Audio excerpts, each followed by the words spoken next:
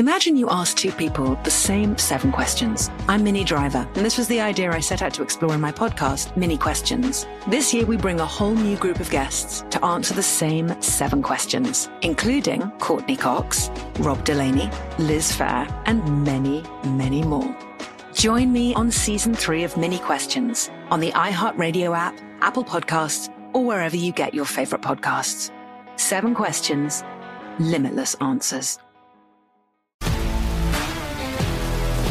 If you love sports and true crime, then there's a new podcast from executive producer Dan Patrick and hosted by me, Jay Harris, that you won't want to miss. Playing Dirty: Sports Scandals. Each week, I'm squeezing the juiciest details from some of the biggest sports scandals ever. I'm talking Marcus Dixon, Olympic gymnastics, Cain Velasquez, salacious Super Bowl-level scandals. Join me on the dark side of sports by listening to Playing Dirty: Sports Scandals on the iHeartRadio app, Apple Podcasts, or wherever you get your podcasts. I'm Hannah Storm, and my new podcast, NBA DNA with Hannah Storm, chronicles my 6 decades in professional basketball. From growing up in the sport to becoming one of sports TV's first female broadcasters. Join me as I dig deep into the game's history, unearth some wild stories, and talk to my friends from the world of basketball, from Dr. J to Charles Barkley. It's been a wild ride, and now I get to take you with me. Listen to NBA DNA with Hannah Storm on the iHeartRadio app, Apple Podcasts, or wherever you get your podcasts.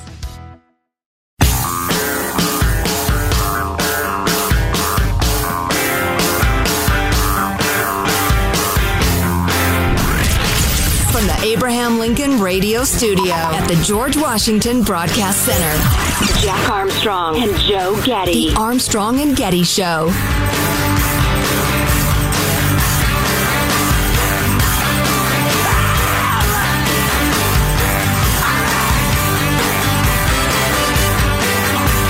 Ladies and gentlemen, there's craziness sweeping the land. The so-called enlightened left forcing their bizarre ideas down our throats. Some might call it a tsunami of wokeness.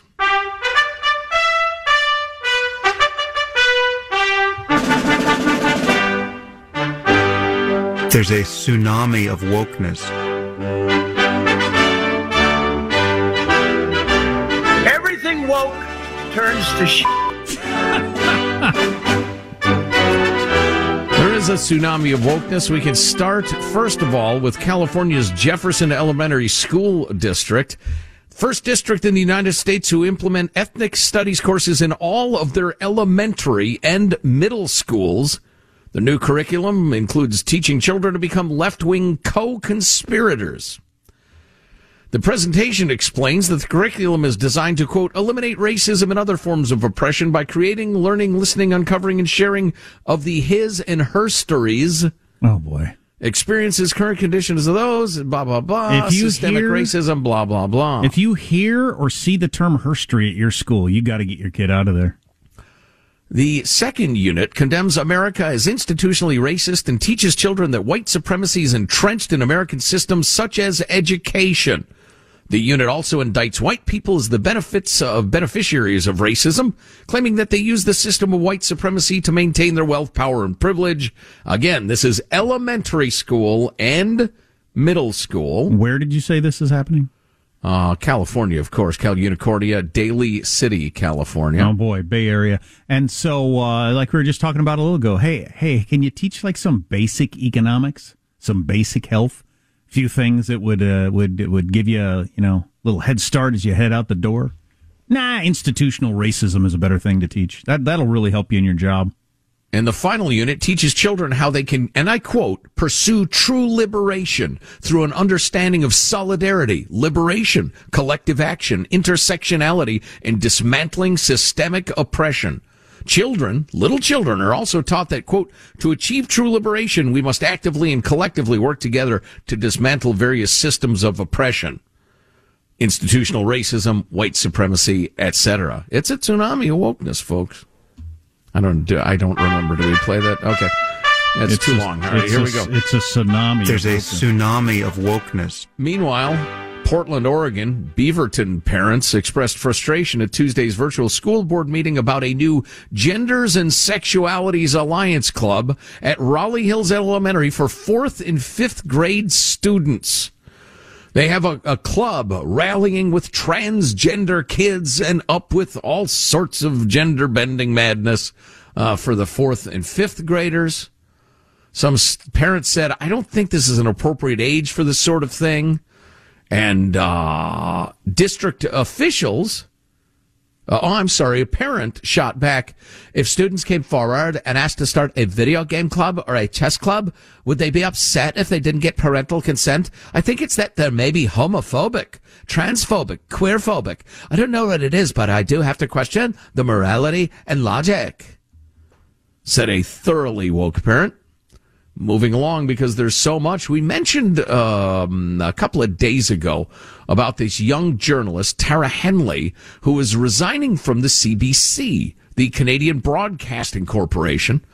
And she said, as we mentioned, it used to be that I was the one furthest to the left in any newsroom. I am now easily the most conservative, frequently sparking tensions by questioning identity politics. This happened in a span of about 18 months.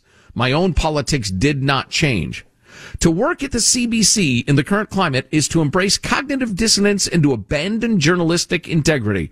It is to sign on enthusiastically to a radical political agenda that originates on Ivy League campuses in the United States and spread through American social media platforms to monetize outrage and stoke societal divisions. It is to pretend that the woke worldview is near universal, even if it is far from popular with those you know and speak to and interview and read. To work at the CBC now is to accept the idea that race is the most significant thing about any person, and that some races are more relevant to the public conversation than others. Listen to what's happening in the CBC. It is in my newsroom to fill out racial profile forms for every guest you book and speak to actively book more people of some races and less of others. Wow. To work at the CBC is to submit to job interviews that are not about qualifications or experience, but instead demand the parroting of orthodoxies, the demonstration of fealty to dogma. It is to become less adversarial to government and corporations and more hostile to ordinary people with ideas that Twitter doesn't like. I want to talk about the term conservative later when we're done with this. I heard an interesting podcast about that the other day. Yeah, and she goes on, this is so good, I'll hit, I tell you what, she's on a roll.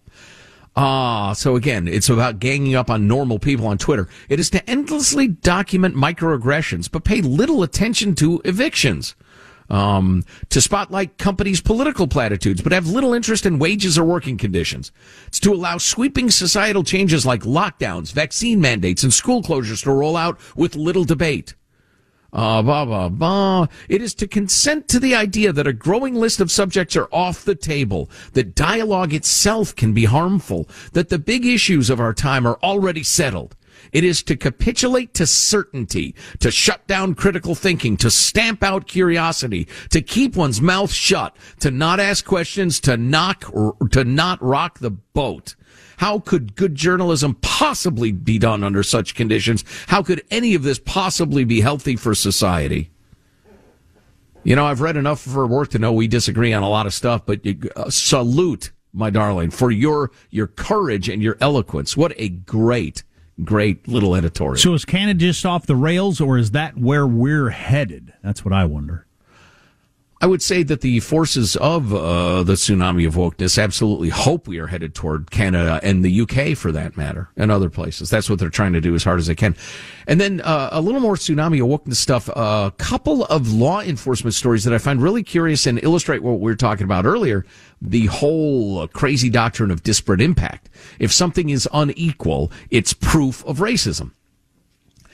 The Seattle Police Department announced at the end of last week sweeping new policies as to how officers initiate most traffic stops. And indeed, they're going to eliminate most traffic stops because in the name of equity, because it seems like more people of color get pulled over.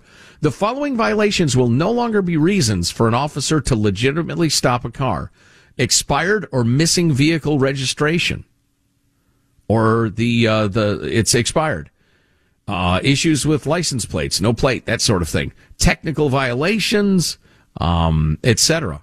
So expired registration, they can no longer pull you over. Okay. And then finally this is really interesting because it's from ProPublica.org, which is a way left publication.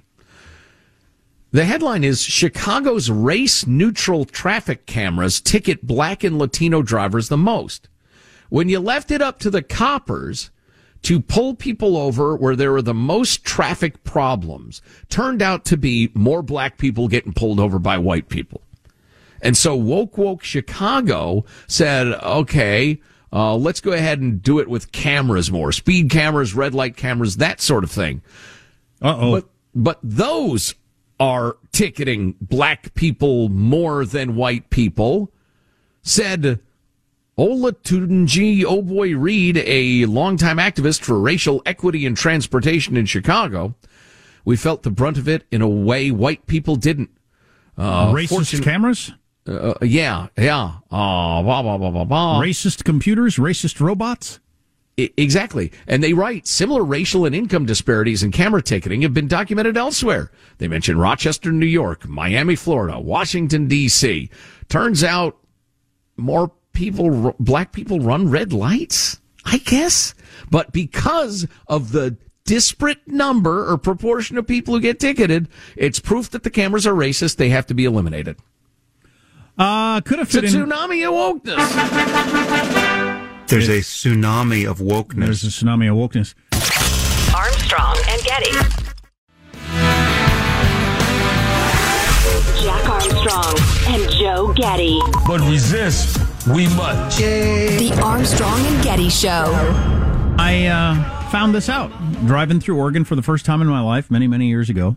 Stopped to get gas, and some guy got out to gas up my car, and some guy came running at me waving his arms, and I was scared to death. I didn't know I didn't know if I was about to be robbed or if the place was about to explode or what the hell it was. No, it's against the law to pump your own gas in Oregon. And I was shocked to find that out. I know. I remember both of us just ranting and raving about that at length. It's so ridiculous. So this story from Reason Magazine, it's about that, but it's about more than that. I think it's about human nature, and it's really pretty interesting. Every year this kind of becomes a debate in Oregon, and I'm sure if you're an Oregonian, you're tired of hearing this, but it's kind of interesting for everybody else, I hope. Earlier this week, a bipartisan group of state lawmakers introduced legislation that would permit customers to operate pumps all by themselves. Providing gas stations still maintained a number of full-service pumps manned by an employee. So they're not going all the way. They're not going all the way to Crazyville, where you just got unmanned pumps. Oregon and New Jersey, the only states in the United States, if you didn't know that require gas stations to have full-service pumps. It's a feature of the state that many Oregonians find both convenient and character-defining. There are quirks of your state that you kind of hang on to just because that's what we are. It's what we do. Sure, and if they're reasonably harmless, who cares? Their attachment to the status quo has successfully prevented all but the most marginal reforms to the Beaver State's full-service mandate. A pair of bills in 2015 and 2017 legalized self-service pumps in counties of 40,000 or fewer people because drivers would occasionally end up stranded at rural gas stations that weren't open 24 hours. You couldn't justify being open all night long with an attendant there because you had one customer every other day. So they weren't open. And then, because we've gotten in the habit, I grew up in a little town in the middle of nowhere. There was no place to get gas at night. I think they closed at like 8 o'clock at night. But if you're in the habit, you just planned ahead. I mean, it wasn't a big deal. I don't remember anybody ever being stranded. You just, I better get gas. They close in 10 minutes. That sort of thing. But if you're not used to that, like anywhere else in the United States, and then you're some small, unpopulated county in Oregon, you find out, what, the gas stations are closed? They're all closed? What the hell? So they allowed a get around on that. Okay, fine. But some Oregonians say the status quo is safer and easier for themselves. Safer. Oh, you can hardly concentrate in Oregon with all the sounds of the explosions from California echoing across the border as people, immolate themselves. And fairer for gas station employees whose jobs could be at risk if pump deregulation passes. That is such terrible reasoning. I know you have words on that. I'll let you go ahead. Well, I'm reading from Reason.com, so I imagine they're going to get to some of the reason. If it's not reasonable reasoning, they got to change their names. When the Oregonian, the big newspaper, asked its Facebook followers, would you pump your own gas if you could, the reaction from many commenters was swift and negative. No, I don't want to, nor do I want to see people lose their job, was common. This law is heartless and being pushed by greedy firms that want to fire people and make more cash off you. So a lot of it was the economic angle. Mm-hmm. And I appreciate having someone who is employed and knows what they're doing do it for me. Well, if you've never done it in your life, I could see how you'd think maybe it was complicated. Well, yeah, when my kids got their driver's licenses, I taught them how to do it. It took about a minute. For instance, I'm trying to use my new fabulous Epson printer the other night. I say that because somebody sent it to me for free. It is the best printer I've ever had. But I'd never used the scan function or anything like that. I'm sure most of you listening can do that in 2 seconds because you know how to do it and have done it. But I didn't know how. I had to get out an instruction book and get a YouTube video. I couldn't. I didn't never done it before. If you've never pumped gas before, you lift this and press it. What? So I get that. Minute. Well, I'm kind of picturing like you're 68 and a mom and just like, I don't want to learn how to do this. Too freaking bad. Well, I'm not advocating keeping the policy. I can just see how you might react to, oh, great, a new thing. Yeah, but that's the thing with nanny states. They infantilize their citizens. That's what I'm wanting to get to on this whole discussion. Okay. The perennial debate over self-service gas pumps in Oregon is a useful illustration of just how powerful people's preference for a restrictive, ridiculous status quo over an obnoxious bit of additional freedom can be. That is to say, every jurisdiction in the United States imposes some unnecessary, irrational, or onerous restriction on freedom that its neighbors manage to do without. Whether it's a ban on unlicensed barbers, or a requirement that restaurant patrons show proof of vaccination to eat inside, or thinking back to various places I live, you can't buy wine and booze at the grocery store, only at a liquor store, or bars aren't open on Sundays, or whatever it is. Oregon reformers' uphill battle to legalize self-service pumps gives people everywhere a chance to reflect on what petty or senseless regulations they, too, might be clinging to. Should that bill pass, the nanny stater inside each of us would have one opportunity for introspection. Yeah, so all those things I just mentioned and a whole bunch more, I probably, if you think about them, that you could live without. And you could get reactions from people, I don't know, unlicensed barbers, we've been doing fine with licensed barbers. It just sounds like it's going to be the Wild West around here if we're not licensing barbers. Or if we start selling beer on Sundays, I don't know what's going to happen. I'll tell you what's going to happen, nothing. Boy, and the jobs argument is so noxious because it's straight out of Marxism. It's straight out of the socialist playbook. I mean, I could bore you to death. I could give you 500 examples. It's ironic that self-serve checkout at grocery stores is becoming more and more common. I mean, that's obviously an example of how dare you eliminate the gas jockey position. I just bought a golf club the other day. I grabbed it right off the rack myself. There should be somebody who hands that to me. Hands me the golf club. Well, and so you can't eliminate that job. I mean, think of everything you do commercially during the day that you do it yourself. You walk it yourself. You carry it yourself. Whatever. You carry it out to your car yourself. You could so easily make the argument, oh, there should be a person doing that because they deserve a job. Right. God, that's so obnoxious. And I just think the human nature tendency of it's been this way, better not, that seems to be human nature.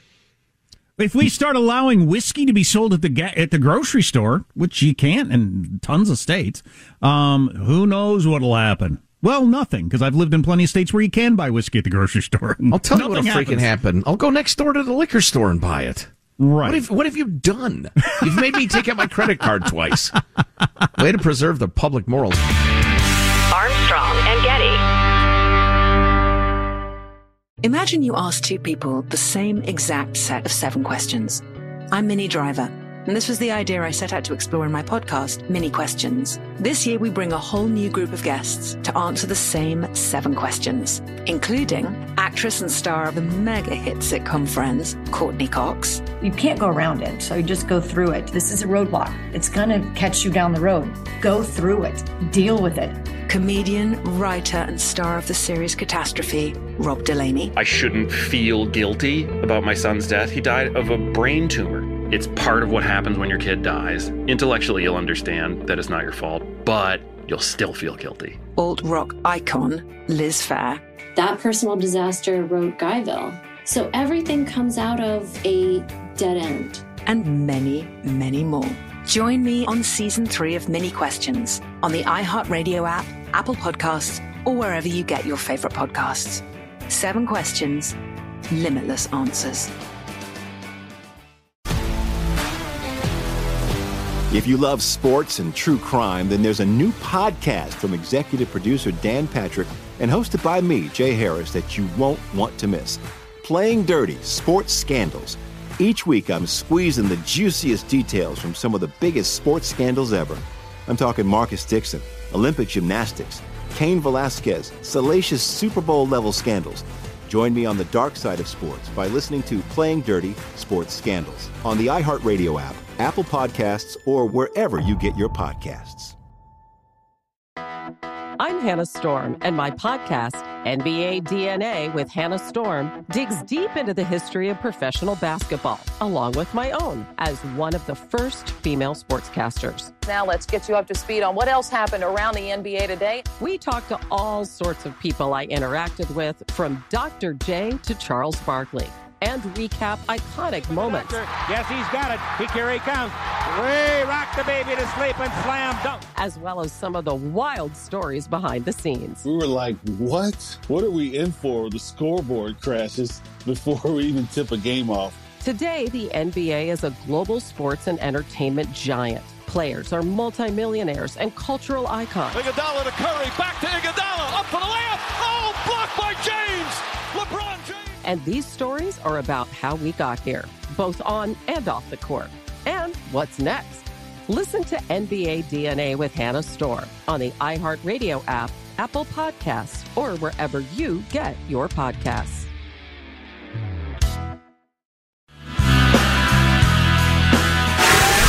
Now, from the Abraham Lincoln Radio Studio at the George Washington Broadcast Center, Jack Armstrong and Joe Getty. Armstrong and Getty. These are bad guys. That is especially true. So bizarre and so grotesque. Yup. Okay. Well, that was unnecessarily frank, but How can this show be on one hand sometimes so highbrow, yet be what it is the rest of the time? Come on. The Armstrong and Getty Show. Americans are at a 30-year low for sex. And again, no judgment, whatever doesn't float your boat. I'm not going to kink shame the jigsaw puzzle, breathe right strip, lights out by 9 p.m. lifestyle. Because Americans are truly over the hump. In fact, 26% of American adults didn't have sex once over the past year, according to the 2021 General Social Survey. Though the poll does have a margin of error of plus or minus a stranger is calling me with questions about what I do with my junk. The survey found that the number of married couples who had sex less than once a month doubled between 1989 and today, leading researchers to conclude the 1980s really were better for sex. Well, of course they were. In honor of Valentine's Day, Taco Bell has announced it will give out a free Flamin' Hot Cool Ranch Doritos Locos Taco. That's tasty. That's tasty. Ed, that could be the beginning of a great love story. Oh, how did we meet? Well, we locked eyes in line for the same single-stall bathroom.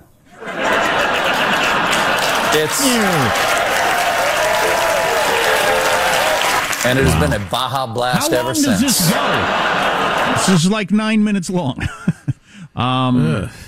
Yeah, we got more on the sex study in just a little bit. I think it's really interesting. Also, thousands of baptisms have been invalidated by the church because the priest changed one word.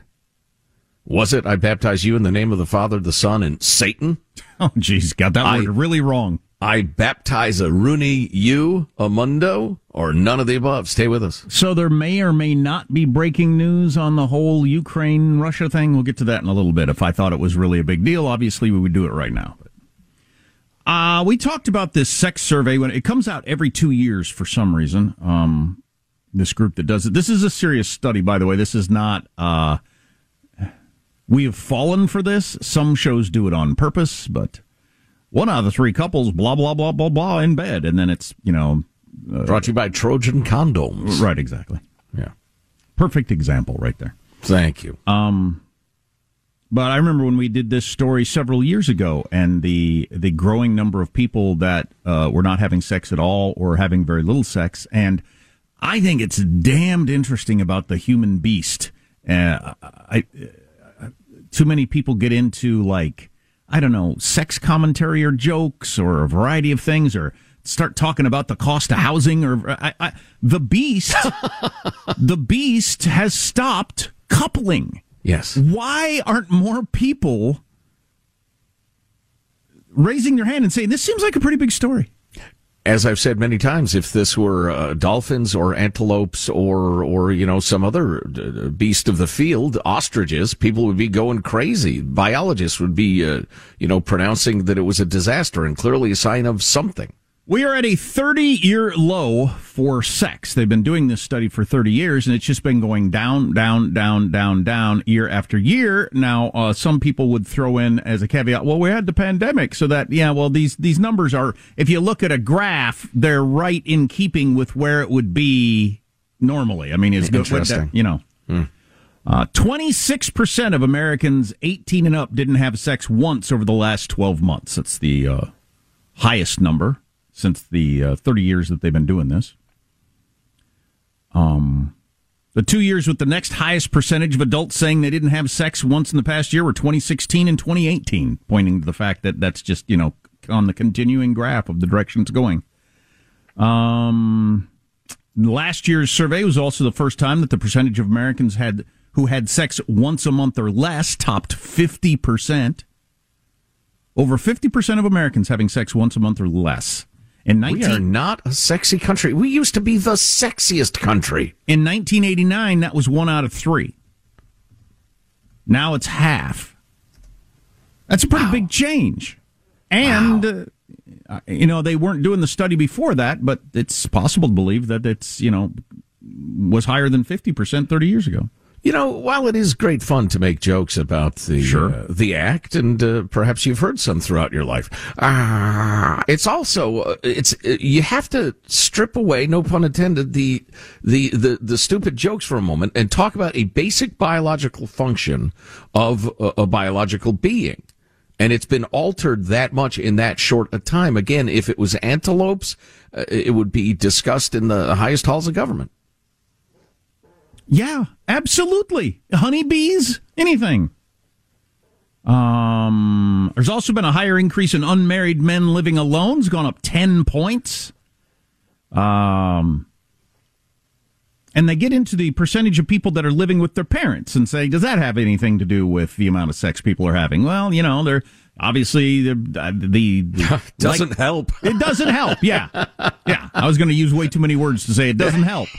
But I think the fact that people are willing to forego sex to live with their parents is part of the whole thing. It's like, it's not that important to me. I mean, you balance it. I mean, this was unheard of when I was 22. Yeah, you're going to balance it. Do I get to have relationships and sex or live with my parents? Well, I'll be able to save more money, so the heck with relationships with sex. What? Said no one when I was 22. I'd have lived on the median of an interstate highway if that's what it took. Right. The past year, 30% of adults ages 25 to 54 indicated that they did not have a steady partner. A third. In 1986, that number was 20%, 1 out of 5. So it's gone from 1 out of 5 to roughly 1 out of 3.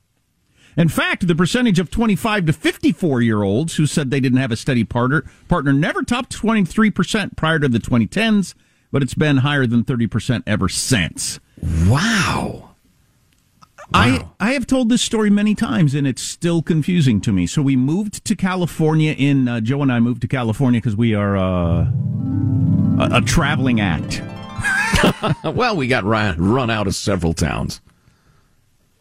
Because trends tend to start on the coasts and then work toward the middle of the country. Just seems to be the way things work, and have for a very long time. For instance, the Beach Boys were surfing in the 60s, and then it took until the 80s before they were doing a lot of surfing in Oklahoma. That's a good point. But I grew up in a time and a place in the Midwest where, and I was lived there through my 20s, and everybody was in a relationship or trying to get into a relationship, without exception. Never knew one person, friend, or like kind of a, in our group in any way. I never knew anybody who was just didn't have a boyfriend or girlfriend for a year. I mean, just never. Not one in my life. Unless, they wouldn't or couldn't for various, reasons. But they were definitely outliers. The move to California in the late 90s, and I was shocked that so many of the people we worked with, young people, like everybody that we worked with, was not attached to anybody. They didn't have a boyfriend or a girlfriend. And they didn't seem to be interested in finding one. And I was just blown away by that. I still am, actually, because that was not the case when I was younger. And I think that trend has moved from the California, or I don't know if it was true on the East Coast, toward the middle of the country, and it's becoming more common to just not be in a relationship. Mm-hmm. And whenever I bring that up to younger people, they always look at me like, well, your people were crazy, old man. Why would you want to be in a relationship? Well, I'm telling you, we have more stuff to do now. You didn't have anything to do back then. Yeah, you weren't in a relationship because there wasn't enough to do. I had plenty to do. Yeah, and I'm telling you, it wasn't social pressure or expectations or... Wasn't a financial decision? No. It's because I wanted it more than anything. It's always brought up as a financial... Well, the young people today, rent and housing and starter jobs. No, that's got nothing to do with it. You know how many broke people I was hanging around that were in relationships? Actually, being in a relationship's fantastic when you're broke. That might be the best time to be in a relationship. Something is going on. There's something in our brains or our desires that has changed. Well, there are many, many experiments. Again, studying beasts. If you alter their environment severely enough, significantly enough, it will result in a change in breeding behaviors. Generally, it's overcrowding or drugs. I'm trying to think of other examples I've read through the years. But it's almost never in response to everything being cool. I think it's partly internet porn. Seriously. That does come up in the study. The male end of the equation has to have been affected by the amount of pornography that's out there. Has to have been. And if the male end of the equation is not pursuing, geez, you had it into a weekend. Every guy was on the hunt for whether it was, immediate pleasurable satisfaction, not thinking about family, or just trying to find a girlfriend. You want to start a relationship. But maybe with porn now, men don't. I don't actually know that, but it certainly makes sense to me. Well, if I was going to design a beast, perhaps I'm the almighty in this scenario. And sometimes I've been accused of thinking I am, by the way. On the first day, Joe created the heavens and the earth. Second day, some really great golf courses. And he liked it. And he was pleased. Oh, that reminds me, I got to get to that baptism story. So nutty. Anyway, if I am the almighty and I'm designing a beast and I'm thinking, let's see, how do we get them to not die out? Because that would take all the fun out of my creation. I will make the desire to couple overwhelmingly pleasurable, physically, emotionally. And I'll make it so that they will, and this is borne out by every study of lifespan and health and whatever, I'll even make it really good for them physically to have a partner. I'm going to design this beast so that every fiber of it seeks to have a partner. And they'll procreate and it's, from a strictly biological sense, it's about sex. But as it turns out, we're created in such a way that coupling is incredibly good for us.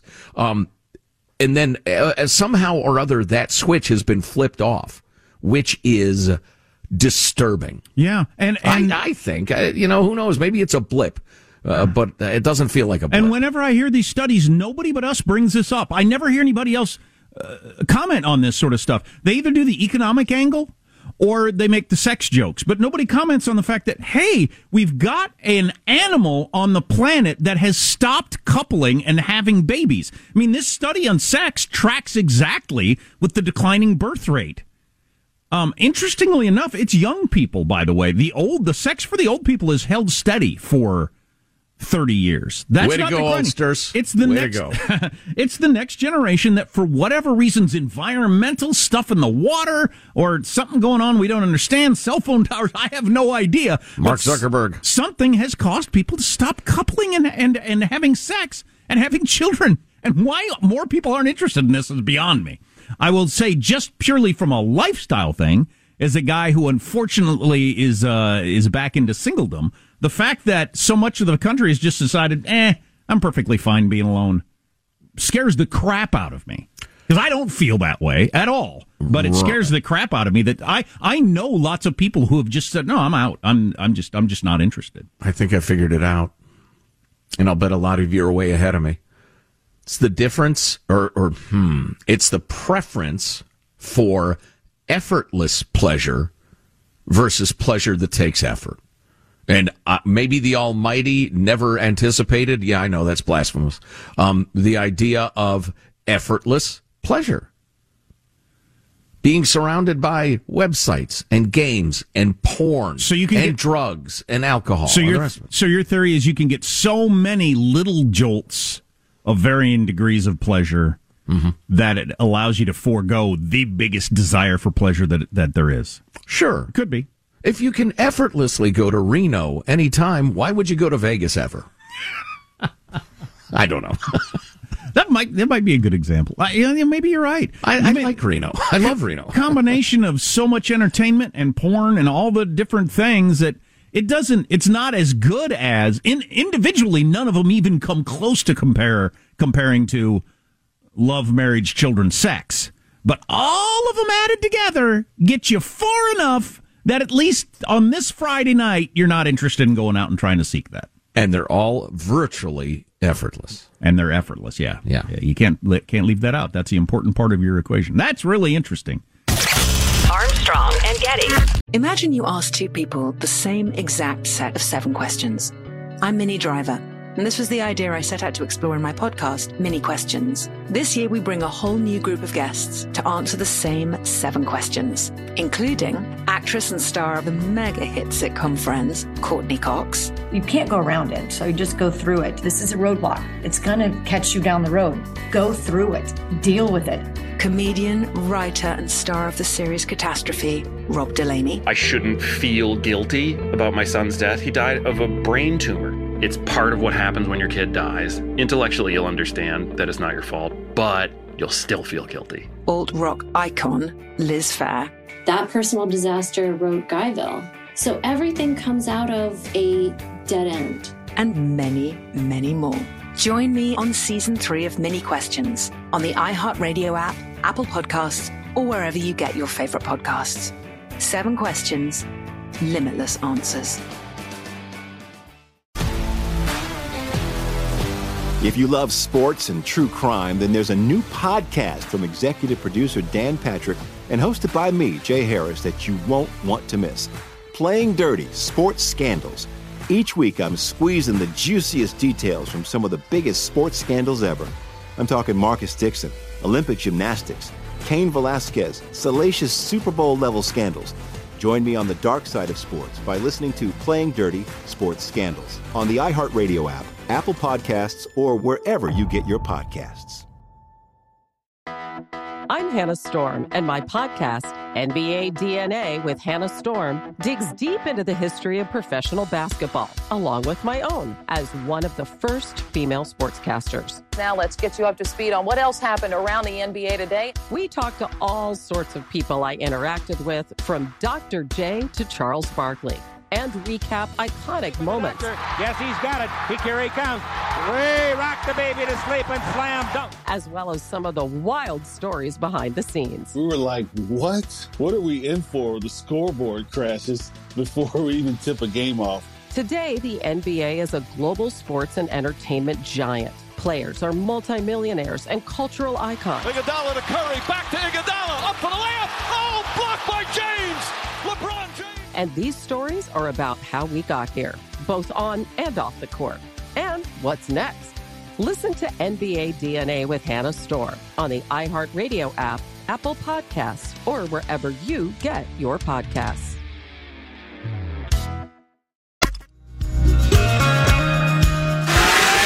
Jack Armstrong and Joe Getty. Point of personal privilege. Don't get brazen with me. The Armstrong and Getty Show. I recently started counting my steps that I take every single day. Well, I don't count them myself. I do. I have a pen and paper, and I count them as I like. If I go get coffee, 1, 2, 3, 4, 5, and I write them down at the end. Then I turn around, and come back. 1, 2, 3, 4. I write it down again. My Apple Watch keeps track of it for me, and I haven't known how many steps I ought to be. What should my goal be? And a whole bunch of different places I came across where people saying 10,000, and I thought, it just seems like a heck of a coincidence to me that it's the round number. You came up with 10,000. Yeah. But people are into it. They get excited. And it's really not easy to get 10,000 steps in a day. Well, anyway, there's a new study out that mortality risk is reduced by 50%. The risk of dying is really one of my top risks I want to eliminate. Absolutely. Ranks way up there. Mortality risk reduced by 50% for older adults who increased their daily steps from around 3,000 to around 7,000. They're calling 7,000 the magic number. Actually, the report in The Lancet, which is one of your top medical journals in the entire world, said 7,000 is the new 10,000. I think 10,000 was a number based on nothing. But they've now looked into it, as so many people now have Apple Watches and Fitbits and all that sort of stuff. For the first time ever, people are actually counting their steps on a regular basis. The 7,000 is really the number, which is... it sounds about right to me. If I have a busy day, I can get close to 7,000 and throw in a few more at the end of the day and get there. 10,000 is pretty hard to get to. Yeah, 7,000 is a day. You've been pretty physically active. Yeah. And you've moved a lot. If you're younger, the benefits of daily walking actually level off around 9,000 steps. So get to 9,000 and you're probably good if you're younger. If you're older, 7,000 is plenty. But mortality risk reduced 50%. Now, that's from people that are getting 3,000 or less. You'd have to be relatively sedentary based on looking at my Apple Watch, because just walking around at work, I get home in the middle of the day and I'm at 3,000 steps. And that's just from, walking down the hall to get coffee and get something off the copier. So you ain't moving much. Now, does it say if I walk to the Dairy Queen and get a big ice cream sundae and then walk to the liquor store and get some Jim Beam? That's plenty of steps. The Lancet, which again is a serious publication, said walking benefits nearly every cell in the body. It's wildly effective as an exercise. Walking strengthens your heart, improves bone density, relaxes your mind, helps with muscle building throughout your body, and pain management. So there you go. My parents, who are very healthy for their age, they've been big walkers, as far back as I can remember. From, when we like junior high school, we'd eat dinner and go out and do the 2-mile walk after dinner every night. Sometimes we'd go with them, sometimes we wouldn't, as lazy, teenagers. But they always went. Rain or shine, always have. Wow, that's great. That's fantastic. Hanson, get a treadmill in here. I'm going to start doing the show while walking on a treadmill. It'd be good for me. Do you count your steps? I hope it won't be too loud or anything. Yeah, my iPhone does. Oh. Whether I want to or not. I don't always have it in my pocket, but I have it in my pocket enough that it's pretty accurate. Yeah. I don't know. To each their own. Maybe it would help you. Taking a look at it every day helps me realize, okay, I haven't done that much today. Maybe I'll take the dog for a longer walk or whatever and get a little closer to those steps. Reducing mortality is the goal. Yeah, that's right at the top of the list. I'm trying to figure out, how do I figure out yesterday? That's too much garbage. No, I don't want to buy that app. Steps, let's see. Yesterday, apparently I was completely immobile yesterday. Or am I reading this wrong? I think I may be reading it wrong. Oh, no, yesterday I was 6,000 steps. Yeah, good luck. That's not enough. Good luck with your mortality, dude. Oh, please, I'm as good as dead. That's shocking. Oh, where? The week. There you go. Okay.